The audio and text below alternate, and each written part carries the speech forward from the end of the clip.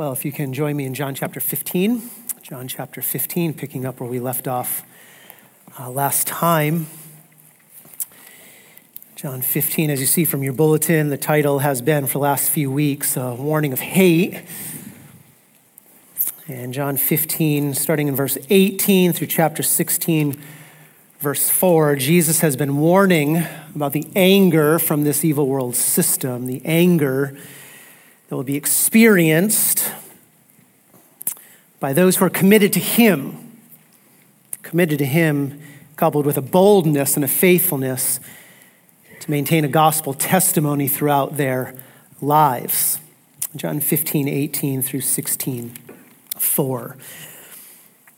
And for the last few weeks, we've unpacked this warning. We've looked at it in a variety of ways.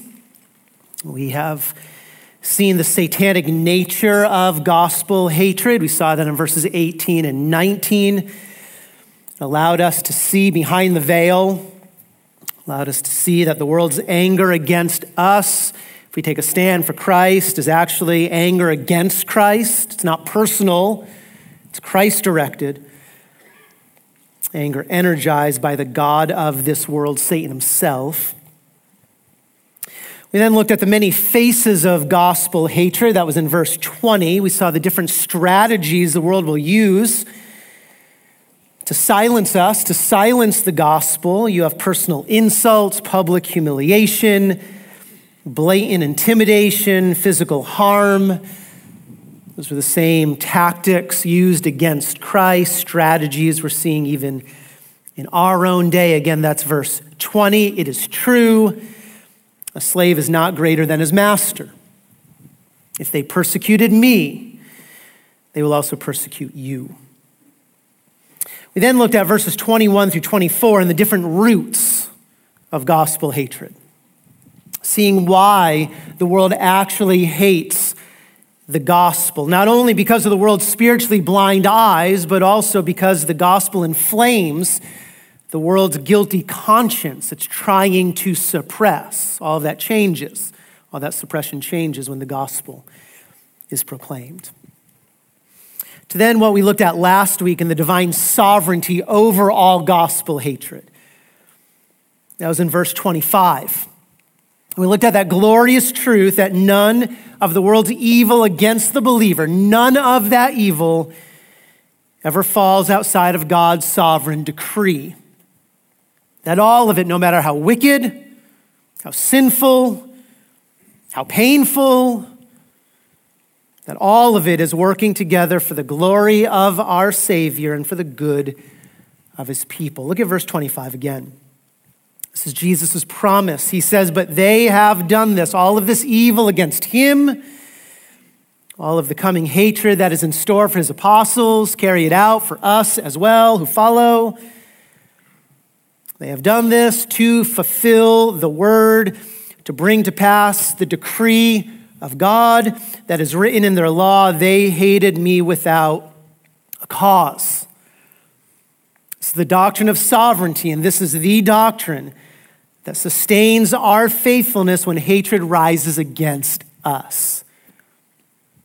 It's the truth that God in his perfect wisdom and according to his omnipotent might and based upon his divine authority and self-sufficiency, having no need to answer to any of his creation, and because of his love for his own glory and his love for his own people, he always decrees what is best, always. And thus we can rest assured that even in the middle of gospel hatred, he has not abandoned us, but he is actually carrying out his redemptive work through us. And so up to this point in the passage then, in this study, Jesus has answered the who question. Who is responsible for the promised gospel hatred? Answer, the God of this world. He's answered the what question. What forms will this hatred take? He's answered the why question. Why is this world filled with so much opposition to Christ's gospel?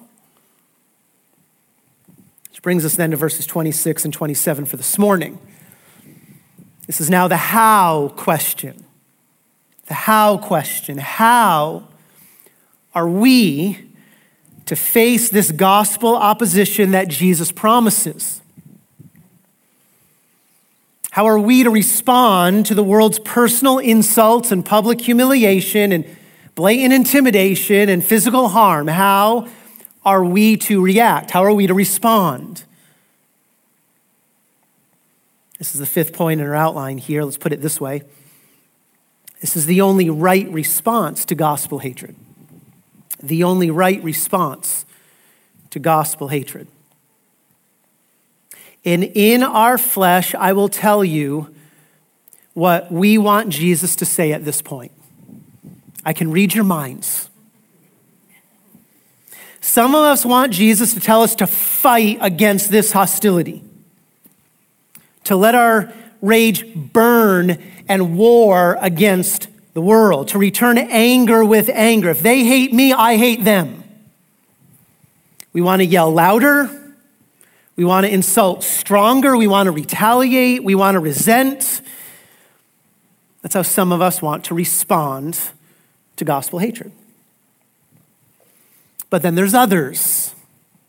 This side of the room. There's others. They're on the opposite side of the spectrum.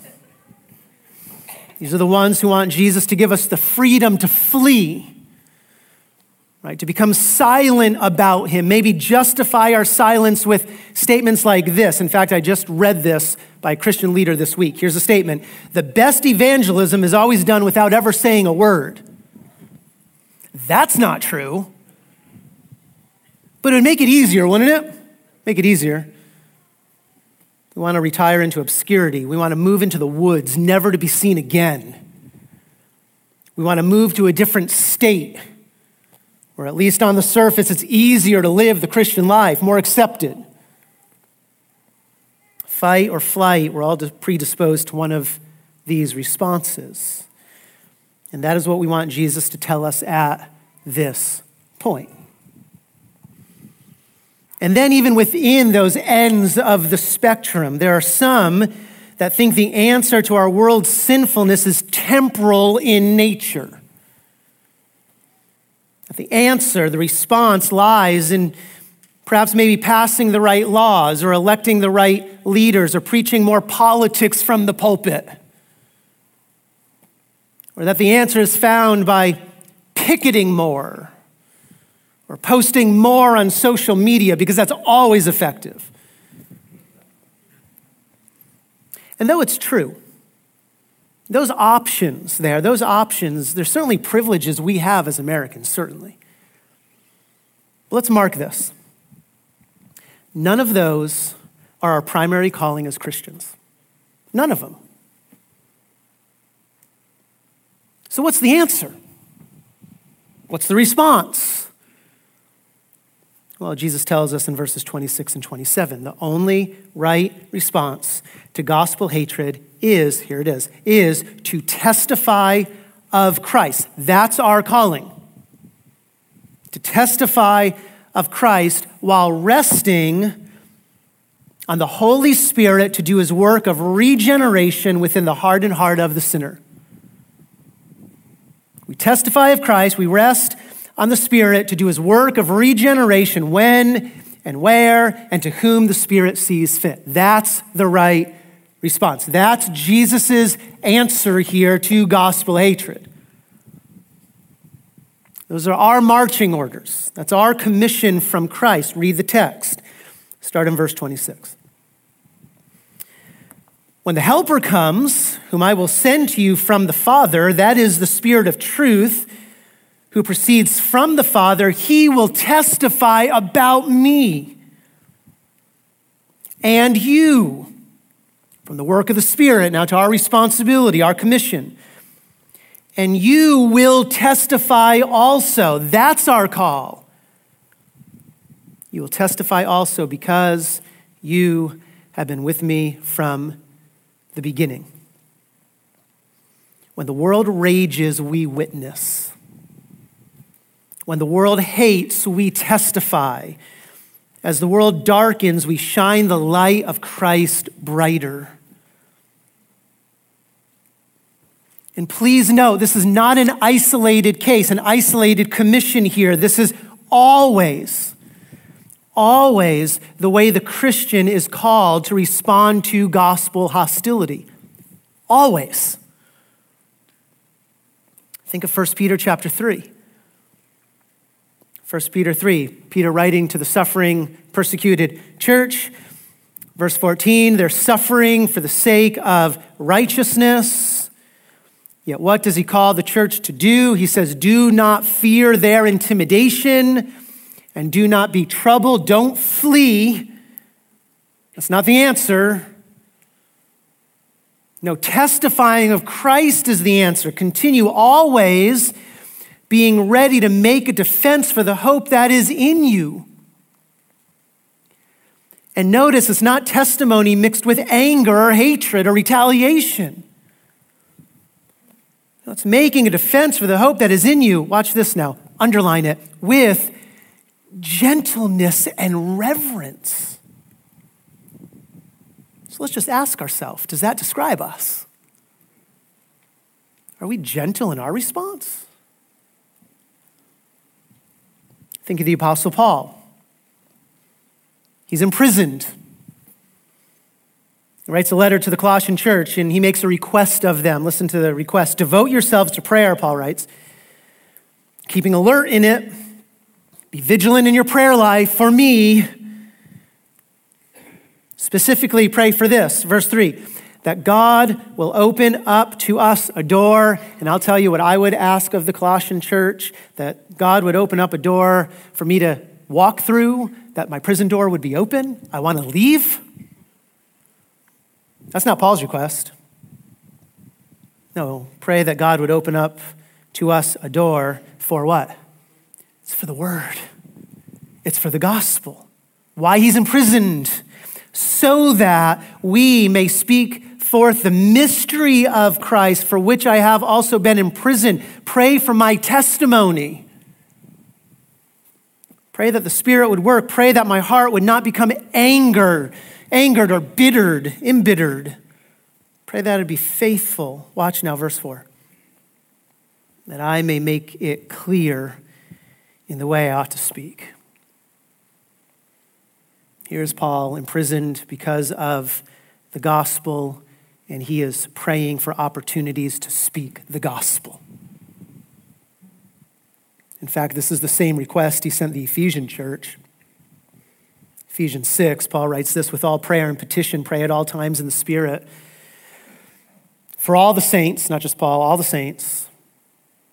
What is the prayer? Verse 19, that utterance may be given to me in the opening of my mouth to make known with boldness the mystery of the gospel. Pray that I would not cower or flee or grow silent. Pray that I would not let my bitterness grow. Pray that I would not hate the ones who hate me. Pray that I would maintain a bold testimony for which I am an ambassador in chains. That in proclaiming it, the gospel, I may speak boldly as I ought to speak. That's the prayer. That's the response. In fact, this was Paul's exhortation to Timothy in 2 Timothy chapter 2. And just remember the context here. Paul's about to be beheaded for his commitment to Christ. Timothy, he's feeling the pressures of the world. He's growing timid, fearful. That's why Paul writes. So what does Paul say? What is Paul's answer? He says this, the Lord's bondservant must not be quarrelsome. That's convicting, isn't it? The Lord's bondservant must not be quarrelsome, but be kind to all with gentleness. Same idea that Peter has, with gentleness and reverence here, kind to all, with gentleness correcting those who are in opposition. This is our testimony of Christ. We're gentle. We're kind. Why? because this is what God uses to grant repentance leading to the knowledge of the truth. You can't anger somebody into the kingdom. Verse 26, it's the kindness, the gentleness, that's the testimony that the Lord uses that they may come to their senses. This is a darkened mind, to their senses and escape from the snare of the devil, bound by Satan, having been held captive by him to do his will. It goes back to what Jesus says in John 15. So this is how we have been called to respond to gospel hatred. It's not to retaliate in anger. It's not to flee in fear, but rather it is to testify the very gospel the world hates, but to do it with gentleness and boldness and kindness and clarity. And while we do that, we rest on the Spirit to do his work of regeneration when and where and to whom he sees fit. Read again the end of chapter 15. When the Helper comes, whom I will send to you from the Father, that is the Spirit of truth, who proceeds from the Father, he will testify about me. And you will testify also, because you have been with me from the beginning. Let's break this down, break Jesus' words down a bit. First of all, notice the promise of his Spirit. Notice the promise of Christ's Spirit. This is the promise that we do not stand alone against this evil world system. That we do not face the God of this world in our own strength and according to our own resources. No, far from it. Jesus is promising to send his people divine aid in the person of the Holy Spirit. Divine aid is what is being emphasized. That's why Jesus uses the word helper here. Helper. It's a reference to the Spirit. It's made clear later on in the verse. But the word helper here, in its broadest sense, it means one who assists, or one who comes alongside, or here in the verse, more specifically, refers to one who comes to our aid, our rescue when we are overmatched by an enemy. One who assists us when our strength fails. One who helps us and supports us when we're feeble and frail.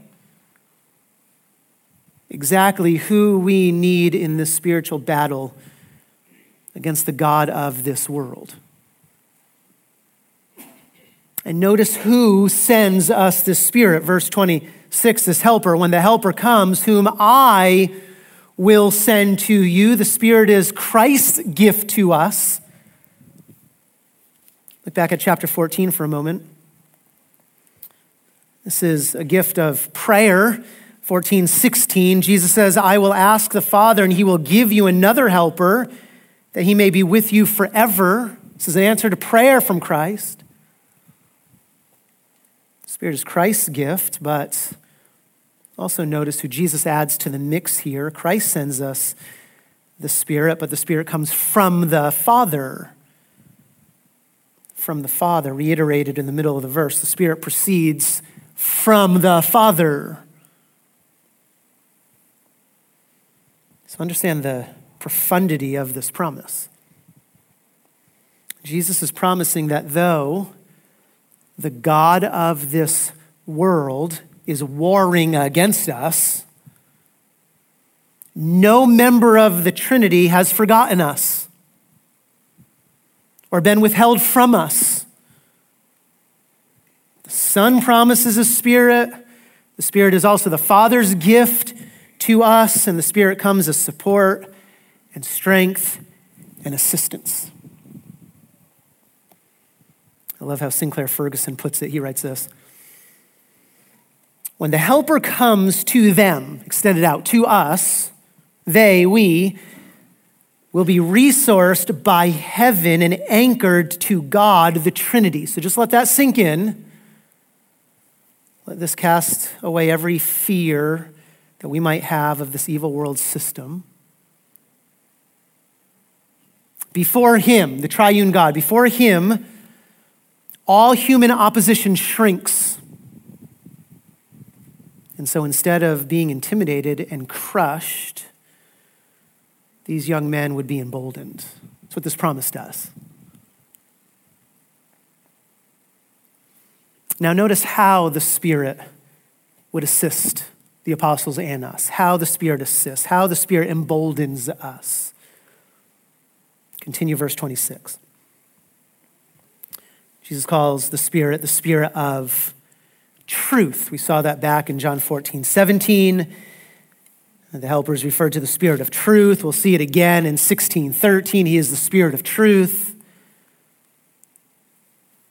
But there's a significance here, an emphasis.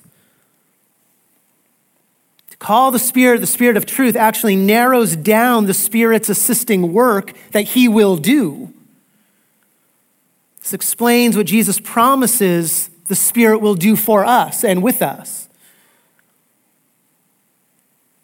The idea of truth here is not truth in general. It's not 2 + 2 = 4 truth. Truth in general, it's not that. No, the Spirit is a Spirit of truth in a very specific way, very specific truth, namely gospel truth. The saving truth about Jesus. You can connect this description, the Spirit of truth, to what Jesus described of himself in John 14. I am the what? I am the truth. I'm the truth. The Spirit is the Spirit of that truth. The Holy Spirit is a spirit of gospel truth. Why? Because he is the one who shatters every false gospel lie. He's the one who opens blind eyes to see the truth of Christ. So Christ sends him to open up eyes to see Jesus. This is why Jesus tells us exactly what the Spirit will do. Because he is the Spirit of truth, he will testify, verse 26. He will testify. That's legal language. He'll take the witness stand. And he will testify. He'll testify about me. It's the limitation of the Spirit's work, about me. The Spirit's work here is Christ-centered. It's Christ-focused. So the promise is that the Spirit will take the truth of Christ and implant that truth into the heart of sinful man and convince the sinner of the gospel's truthfulness. And the Spirit will do this by a supernatural witness, a supernatural testimony. This is 1 John chapter 5. No doubt John looking back at this very promise. Notice what John writes. John says, who is the one who overcomes the world? Who is the one whose chains to Satan are shattered? Who is that one? It's the one whose bonds to the devil are severed. Answer, he who believes that Jesus is the Son of God. He who believes the truth of Jesus. The question, though, is how does someone believe that message? How would anyone accept that gospel? Answer, verse 6. It is because the Spirit testifies, the Spirit witnesses. It's the same word used by Jesus. The Spirit testifies of Christ. Why? Because the Spirit is the truth. The Spirit points to the way, the truth, and the life. So what is Jesus promising in verse 26? What is John referring to in 1 John 5? Answer, Jesus is promising the regenerating power of the Holy Spirit to assist his people's battle against the devil. That's what he's promising. He's promising to send his people, his divine Spirit who possesses the power and the authority to change the sinner from the inside out and instill newness of life and give a heart filled with faith in Christ and repentance that turns from sin that angers Christ, and to give new eyes that sees the glory of Christ. That's the promise. This is the regenerating work of the Spirit Jesus refers to back in John 6. Remember the promise? Jesus said is the Spirit who what? The Spirit who gives life, eternal life, regenerating life. Again, it's an amazing promise here. The promises seem to get better. Back in chapter 14, Jesus promised that the Spirit would indwell us forever. And now Jesus promises that that same indwelling Spirit will change the heart of even the hardest of sinners. He promises the supernatural work that must take place. The Spirit will do that with whom he chooses. It's the only way someone forsakes their sin and comes to Christ for salvation. Now, how does the Spirit do this? We'll drop down to chapter 16, verse 8. Chapter 16, verse 8, Jesus will expand here. Here's how the Spirit does it. When the Spirit comes, Jesus says, he will convict the world concerning sin. The Spirit will testify about Christ, and in so doing, he will expose the rebellious heart of the sinner. He'll show the sinner the heinousness of their sin, and he will convict of righteousness. The Spirit will reveal the hopelessness of all man-made efforts of self-righteousness here. And he will convict of judgment. The Spirit will expose the guilt of the unbeliever. Reveal the severity of God's righteous judgment that awaits him. That's the witnessing power of the Spirit. He brings that conviction to the heart.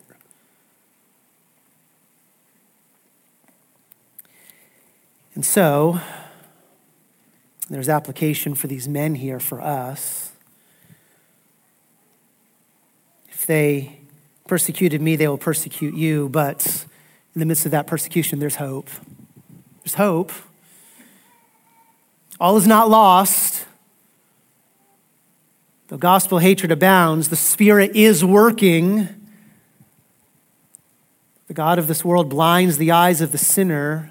The Spirit is opening those eyes, changing those hearts. So that's the promise of verse 26. But now notice how Jesus follows this up. From the promise of his Spirit to now the responsibility of his people. That's where it's going to get personal now. The responsibility of his people.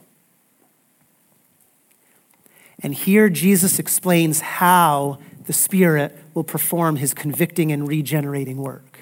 It says how the Spirit does it. Verse 27, and you, stop there. It's personal. The Spirit is not alone in changing the heart of the sinner. The Spirit uses us, the believer, us, to accomplish this heart change. And specifically, how does the Spirit use us? Answer, he uses our testimony of Christ, our proclamation of Christ. So continue the verse, and you will testify also. You will testify, not just the Spirit. To put it this way, the Spirit does not change the heart of the sinner in isolation. Spirit does not change the heart of the sinner apart from the testimony of his people. Verse 26 cannot be separated from verse 27. I'll give you two observations here. Two observations. The first is this. The same verb testify is used for both the Spirit's work and the believer's work. Same verb. It means that we each have the same task. That task is to bear witness, to testify, to take that witness stand in the midst of a hostile world. And to take the witness stand and proclaim the truthfulness of Jesus and his cross. So that's the task of both us and the Spirit. Now, the way this testimony works is certainly different, but they're intertwined.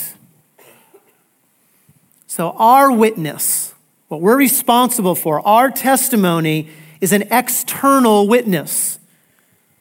We proclaim the message of Christ that it's heard, while the Spirit's testimony is an internal witness, where he takes our external call and drives it home into the heart. You cannot have one without the other.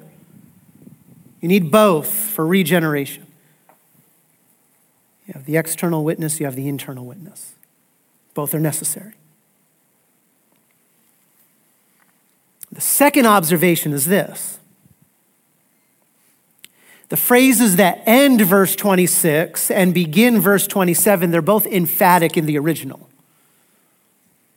So let's translate them this way. Verse 26, he, referring to the Spirit, he himself. So the Spirit takes center stage here. He himself, no one else, will testify about me. Again, that's the Spirit's work. It's that internal witness, that conviction witness. This is the Spirit's responsibility. No one else can drive home the truths of the gospel into the hardened heart of the sinner. He himself does that. Only Spirit does that. And yet the beginning of verse 27 is no less emphatic. Translate it this way, and you yourselves will testify also. Which means this, though the Spirit is primarily responsible for taking out the hardened heart toward God and replacing it with a heart filled with faith and repentance. The Spirit's responsible for that primarily. We, verse 27, we cannot stay passive. We cannot stay silent. There's a testifying partnership between us and the Spirit. If you remove the Spirit's internal testimony, our external testimony is powerless to do anything. You can't argue anyone in. But the flip side is also true. If we silence our testimony, then the Spirit will not perform his work of regeneration. The two go hand in hand. Both testimonies are necessary to change the sinner's heart, the external, the internal. That's what Jesus means in Matthew 10. It is not you primarily who speak. It is not you who speak, but it is the Spirit of your Father who speaks in you. External call, internal testimony. And this is what we see throughout the New Testament. It's what we see. You have these twin truths. You have the Spirit's sovereign, regenerating power and the necessity for God's people to speak his gospel. We see it over and over again. I'll give you a few. Think of the start of the early church. Acts chapter 1. Start of the early church, we read Jesus' commission. You will be my witnesses. You will be my witnesses. It's the noun form of the verb testify. Same word again in John 15. You must testify about me, Jesus says. You have it in Acts 1. You will be my testifiers, my witnesses. That's your responsibility. It's your commissioning charge. And yet, what do we see at the end of Acts chapter 2? After Peter testifies of Christ, we read this, the Lord was adding to their number day by day those who were being saved. The apostles bear testimony, the Spirit changes the heart. See this in the book of Romans. Romans 8. God has predestined some. Those whom God has predestined, he also called. That's the internal regenerating call of the Spirit. He predestines, he calls, and these whom he called, he also justified. So no one is justified if the Spirit is not working. No one. That's not where Paul ends. No, we come then to Romans chapter 10. How will they believe in him whom they have not heard? How can someone come to saving faith if the gospel is never proclaimed? And how will they hear without a preacher? So watch, faith comes through hearing, and hearing the word of Christ. The Spirit internally calls, Romans 8.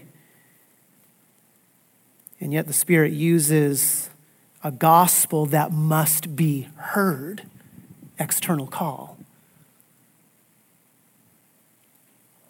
You see this in Paul's letter to the Corinthians, letters. In 1 Corinthians, Paul is so clear. 1 Corinthians 12, he says this, no one, no exceptions here, no one can say Jesus is Lord. No one can bow before Christ in saving faith except by the Holy Spirit. So no one can see the glory of God in the face of Christ unless the Spirit changes the heart, gives new eyes. That's the Spirit's work. And yet, what does Paul write in 2 Corinthians chapter 5? That God has given us the ministry of reconciliation. He has committed to us, watch now, us the word, the gospel of reconciliation. He tells us we are ambassadors for Christ. We speak on his behalf. And he brings it together. We speak as though God were making an appeal through us.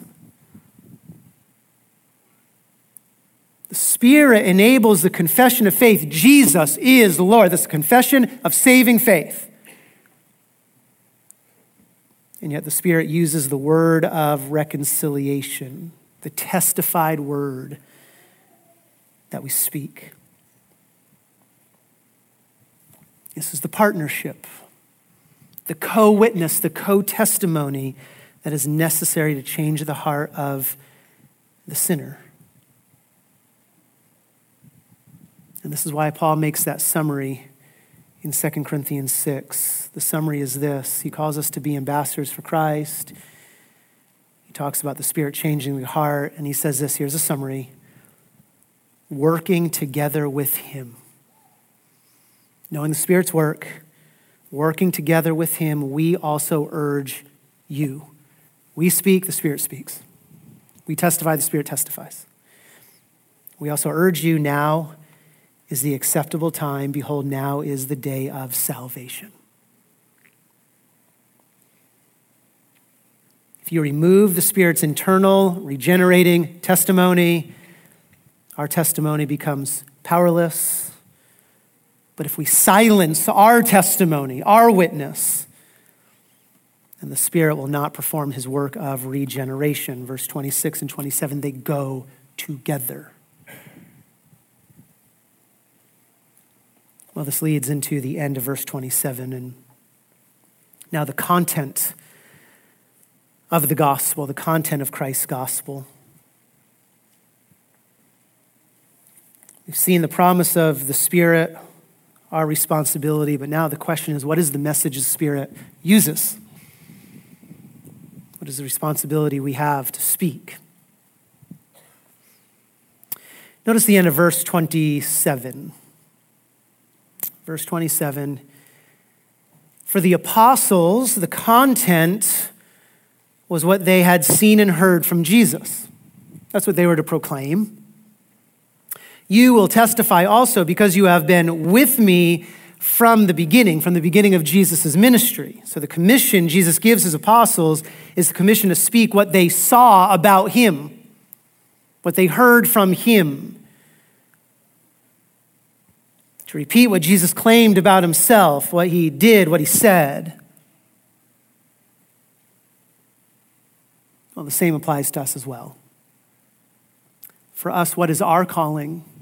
What is our calling? It is to testify what the apostles recorded about Jesus from the beginning. That's our responsibility. And this should be freeing.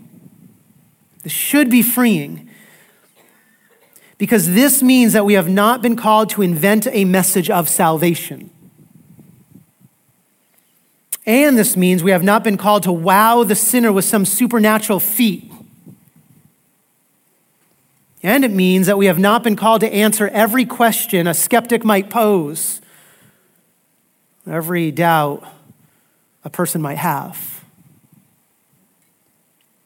No, our responsibility, our testimony, our witness is much simpler than all of that. Our calling is to speak our Savior's gospel, what we have heard about and from Jesus from the beginning. That's our calling, and that's what the Spirit uses to change the heart. It's freeing. We point to Christ.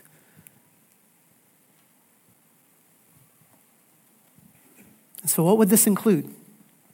What would this include? Well, let's go to the beginning of Jesus' ministry, what you've seen from the beginning. This would include talking about man's sinfulness apart from Christ and Christ's sacrifice for sin. Think of John the Baptist's witness, his testimony. Behold, the Lamb of God who takes away the sin of the world. That's the message that saves. You must proclaim full forgiveness of sin found only in Jesus. You're saying this is not a Christmas message. Well, Matthew 1, you shall call him Jesus, for he will what? Save his people from their sins. There's the Christmas message. This would also include a testimony about Jesus' sinlessness, his perfection. The very reason he can pay the penalty for our sin is because he himself had no sin. Think of what Jesus says about himself. Again, tell others what Jesus has said from the beginning. What does Jesus say about himself? John 8, I always do the things that are pleasing to my Father. Always. It's the sinlessness of Christ. That's why Jesus is the one and only Savior. Our witness must also include Jesus' claim of deity. He's not just a baby in a manger. John 8:24, unless you believe that I am, unless you believe that I share the same nature as God himself, you will die in your sins. Clear. The message that saves is the message that Christ is truly God, the one who alone can exhaust God's wrath against sinners. That he is also truly man, the one who alone can stand in our place as our substitute. Our testimony also includes the promise of heaven to those who believe. But it also means that we don't shrink away from issuing the warning of judgment for those who reject Christ. That's John 3. He who believes in the Son has eternal life. That's a great promise. But he who does not obey the Son will not see life, but the wrath of God abides on him. That's the warning.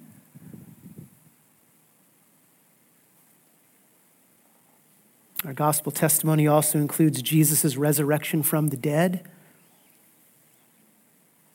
That he conquered Satan's greatest weapon, the fear of death.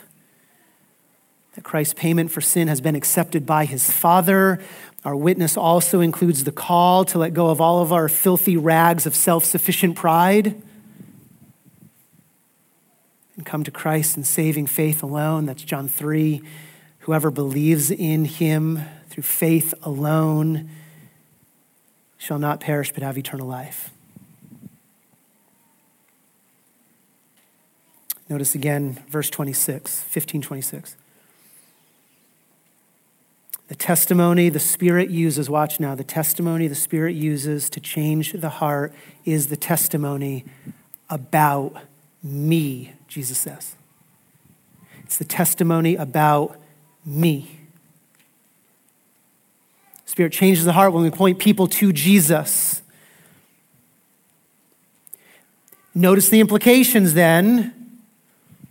The message that saves is not when we tell others about how our lives have changed. That can be a bridge, and that's a fine bridge. But if we never get to the work of Christ in his life and his death and his resurrection, his return, we haven't given the gospel. Given how Jesus has changed us, the effects of the gospel, but not the gospel proper. That can be a bridge, But we need to point people to Jesus. Who is he? What has he claimed about himself? The message that saves, also, it's the message of Christ. That means it's not political in nature. So it is not the message of democracy. It's not the message of free speech. It's not the message of freedom of religion. It's not the message of capitalism. None of that's the gospel. The message that saves has nothing to do with any social movement or environmental cause. None of those messages saves the sinner. The Spirit does not use that proclamation. The gospel that saves, the message we have been called to give testimony to, and the message the Spirit uses to change the hardened heart is the message about Christ. His person, his work, his perfections, his sacrifice, his resurrection, his return, and his call to bow before him in faith alone.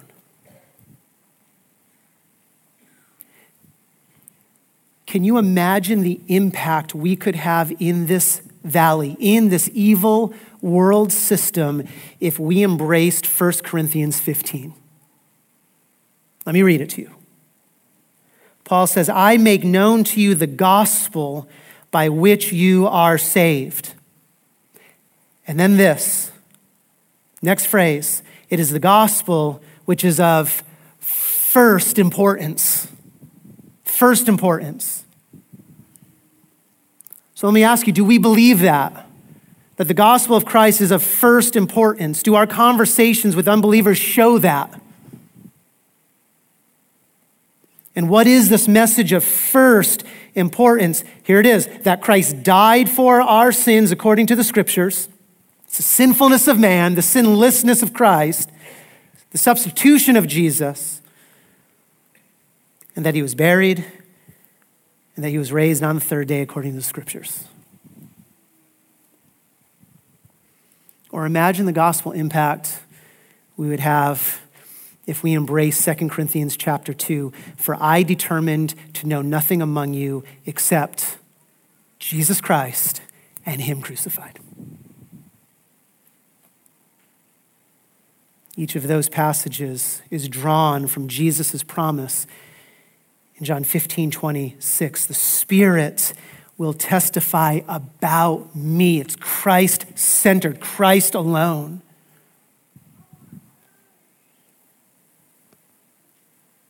Again, to quote Sinclair Ferguson, he's put it this way.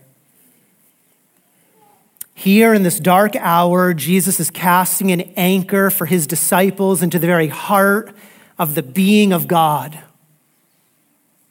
It is as though he is saying, my friends, I know the opposition may be fierce, but do not let your hearts be troubled. Trust in me and bear witness to me no matter what. Be on your guard and ready for persecution, even hatred, but do not think your adversary's resources are greater than yours.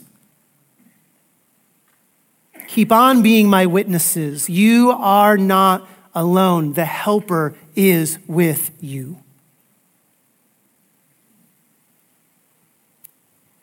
This is the only right response to this evil world's system's anger against the Christian. It is not to isolate ourselves in fear. And it is not to retaliate in anger. And it is not to focus on the temporal. No, the only right response is to point people to Christ and Christ alone, waiting for the Spirit to change the heart when and where and to whom he sees fit. In the words of one pastor, people change. Families change, cities change, countries change, and the world changes only when hearts change. Therefore, speak the gospel. Father, I pray that you would grant us a faithfulness to this charge,